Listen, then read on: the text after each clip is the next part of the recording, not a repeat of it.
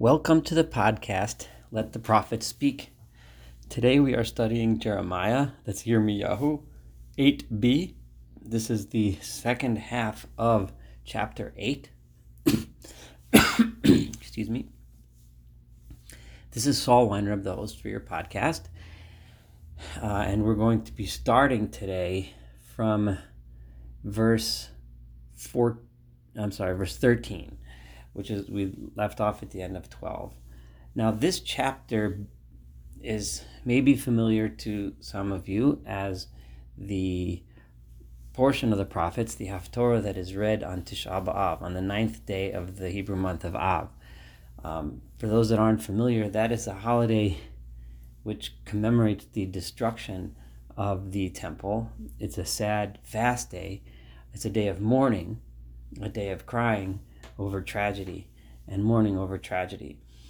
The mood of this chapter is the mood of a lamentation, and it's Yirmiyahu almost looking to the future, the aftermath of the destruction that he is now predicting, the destruction that he's predicting because the people refuse to mend their ways, and crying about it. So this is not going to be a very pleasant in terms of the mood. It's the opposite of pleasant, but there's a lot of deep, important metaphors and a lot we should learn from what Jeremiah is going to teach us in this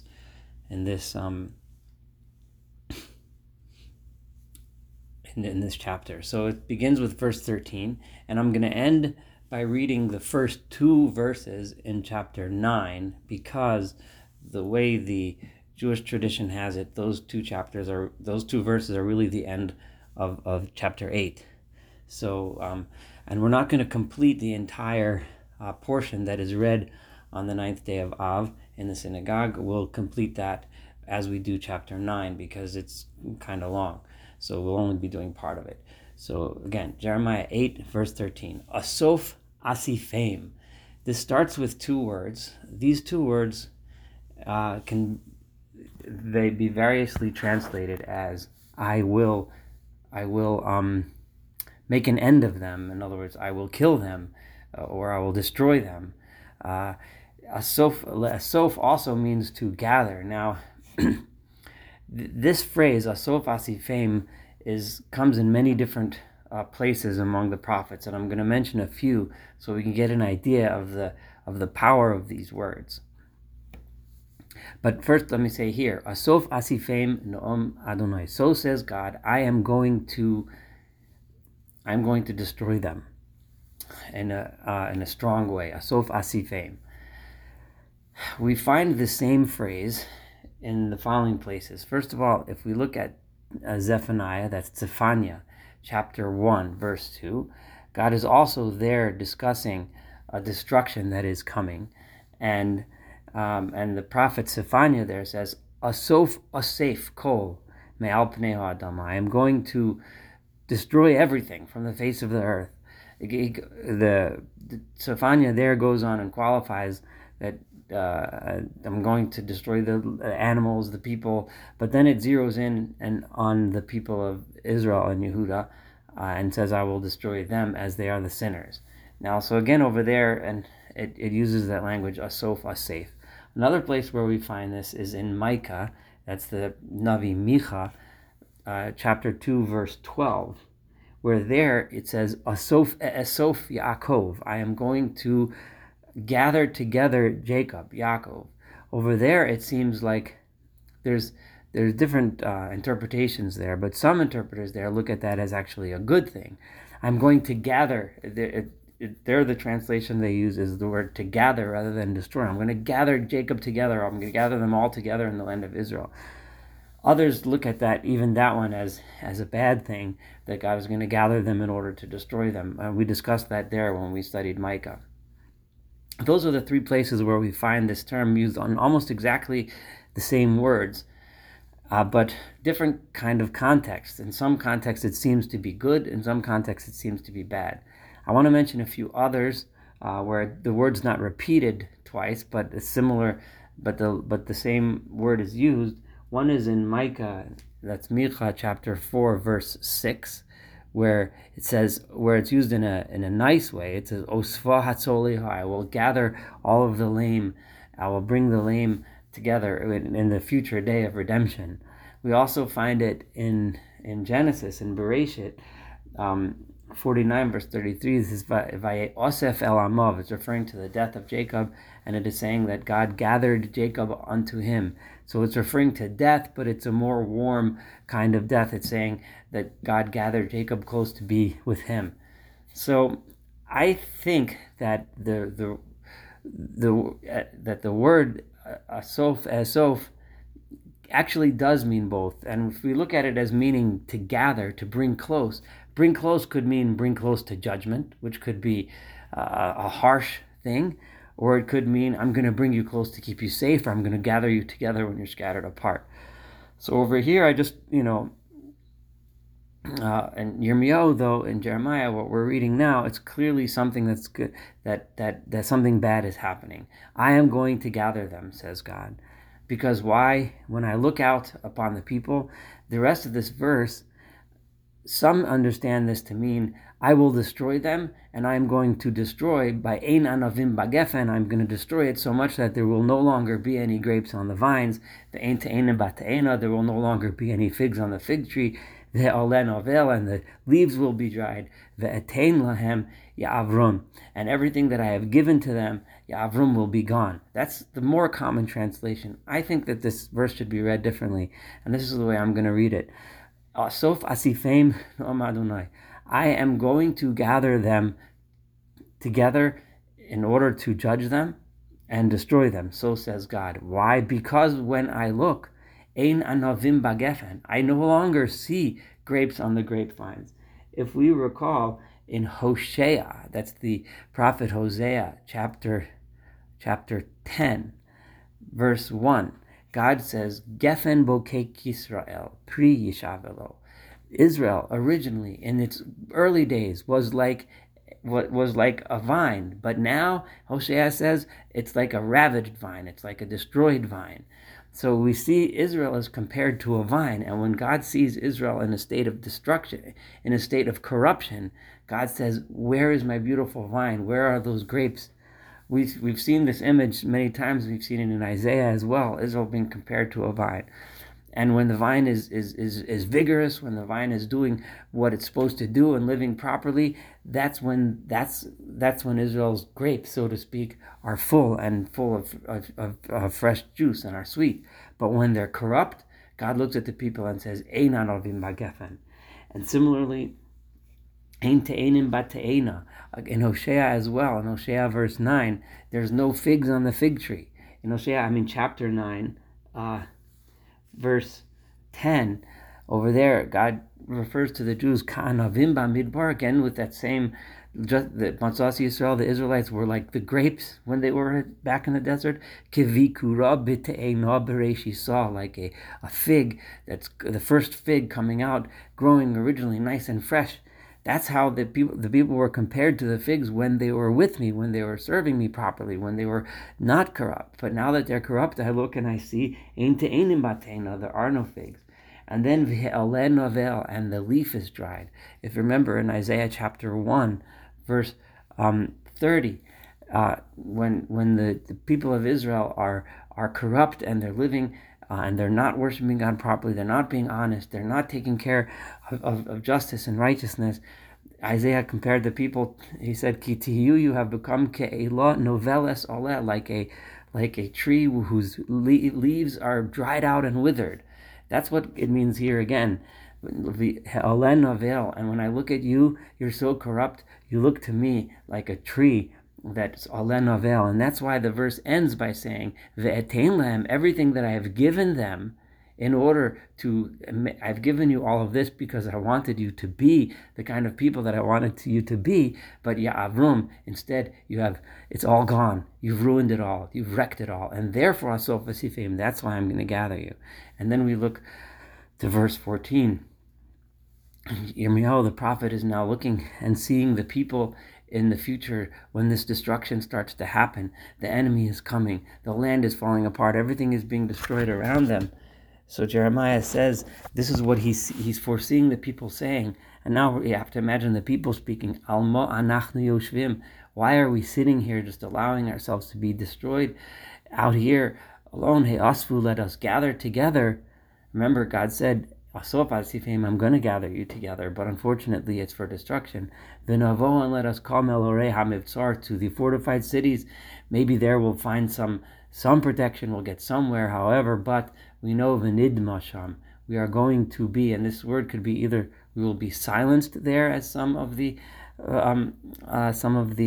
commentators explain, or V'nid Masham, or we will be doomed there, we will meet our death there. Ki Adonai Eloheinu hadimanu, because God has, again, either silenced us or God has doomed us. Vayashkenu meirosh, He has given us a drink. A meirosh is a bitter drink. He has given us, Ki chatanu Adonai, for we have sinned to God. Kavei l'shalom. The next verse, this is 15.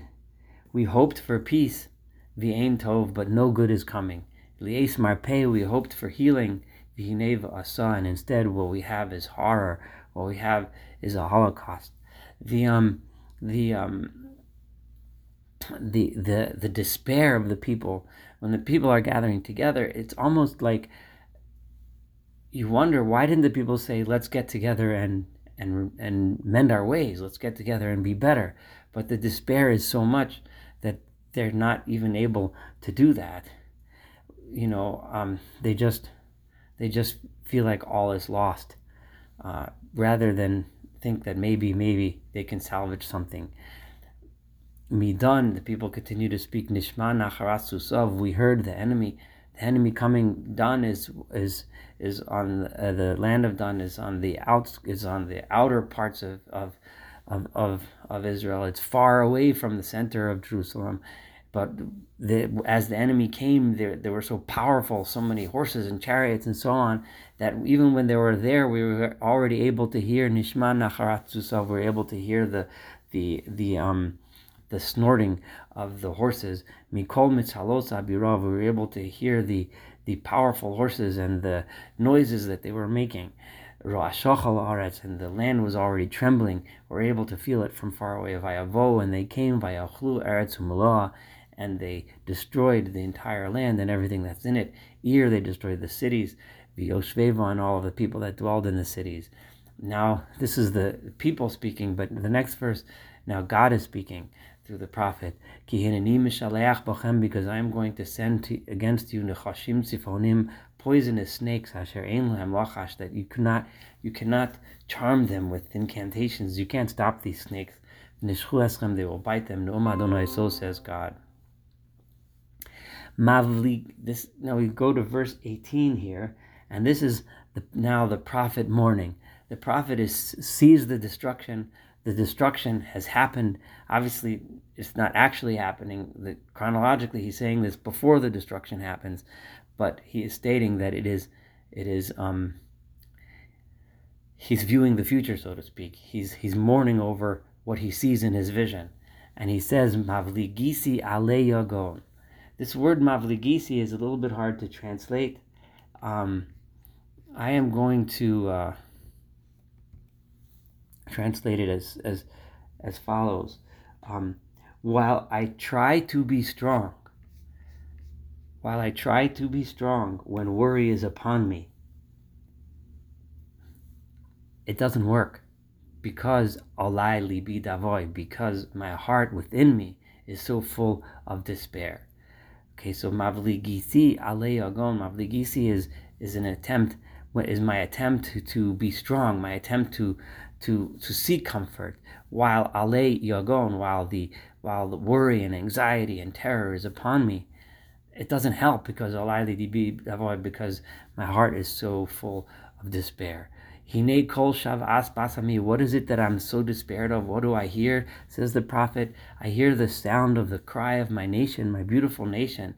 Me'eretz merchakim, from faraway lands, because they have been exiled. Hadonai ein b'tzion. What are they crying? Is God no longer in Zion? Is the king of the people no longer there? It's like the people are asking this as a question. Why couldn't we be saved? Where was God? Where's the king? And then God answers, why are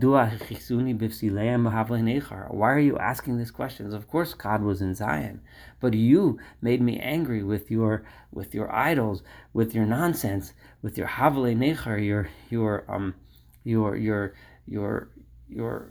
foreign foolishness. Something that's hevel is nothingness, foolishness.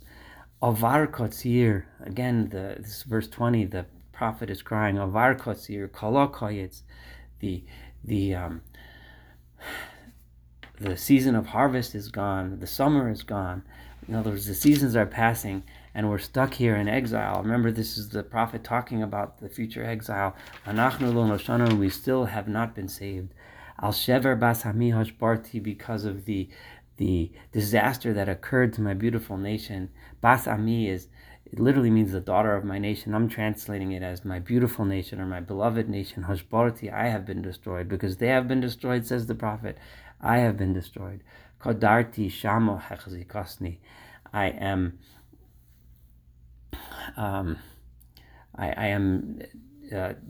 despondent, and desolation has taken over me. The verse 22 now, Hatzarien begilad, is there no one in Gilad that has a tzari, which is a medicine? No one has any medicine. In Rofein Sham, are there no doctors? No one is here to heal me. I'm here wandering. Is there no one here to heal me anymore? Is there no one here to heal the people? How come no one has come to heal the illness of my beautiful people? They're gone. They're lost, and they're sick, and there's no one here to save them. Mi tain roshi mayim. If only my head were water. And my eyes were a spring that just poured forth in tears. That I would still continue to cry and cry and cry day and night. Over those that have died among my beautiful people, my wonderful people.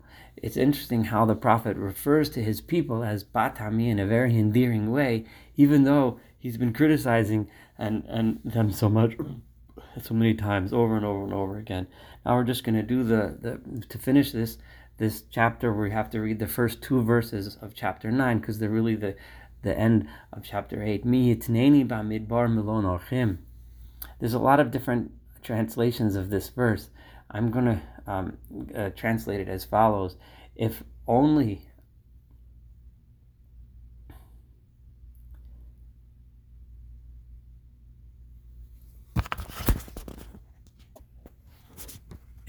I were given a lodging in the wilderness, a place to stay when I'm wandering. I would leave my nation. I would go. If I had a place to go, I would go. I need to get away. I would leave them. Why? Now the prophet is not talking. He's not looking at the aftermath, after the destruction. He's looking at the people now. Now I would like to get away. Because they are all adulterers. They are all a group, a gathering of people who just a band or a club of rebellious ones. They are full of falsehood. They lie to each other constantly. They cheat. There's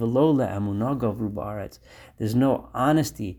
They don't strengthen themselves and get ready in order to defend honesty and be honest, but rather they get together in order to lie and cheat. They jump from one evil to another evil. But me, God, lo yada'u, they do not know. No'am Adonai. This is what God says. So says the prophet. This will complete Jeremiah 8b, even though we did read the first 2 verses of chapter 9. Thank you for studying with me together. Looking forward to continuing Jeremiah together with you.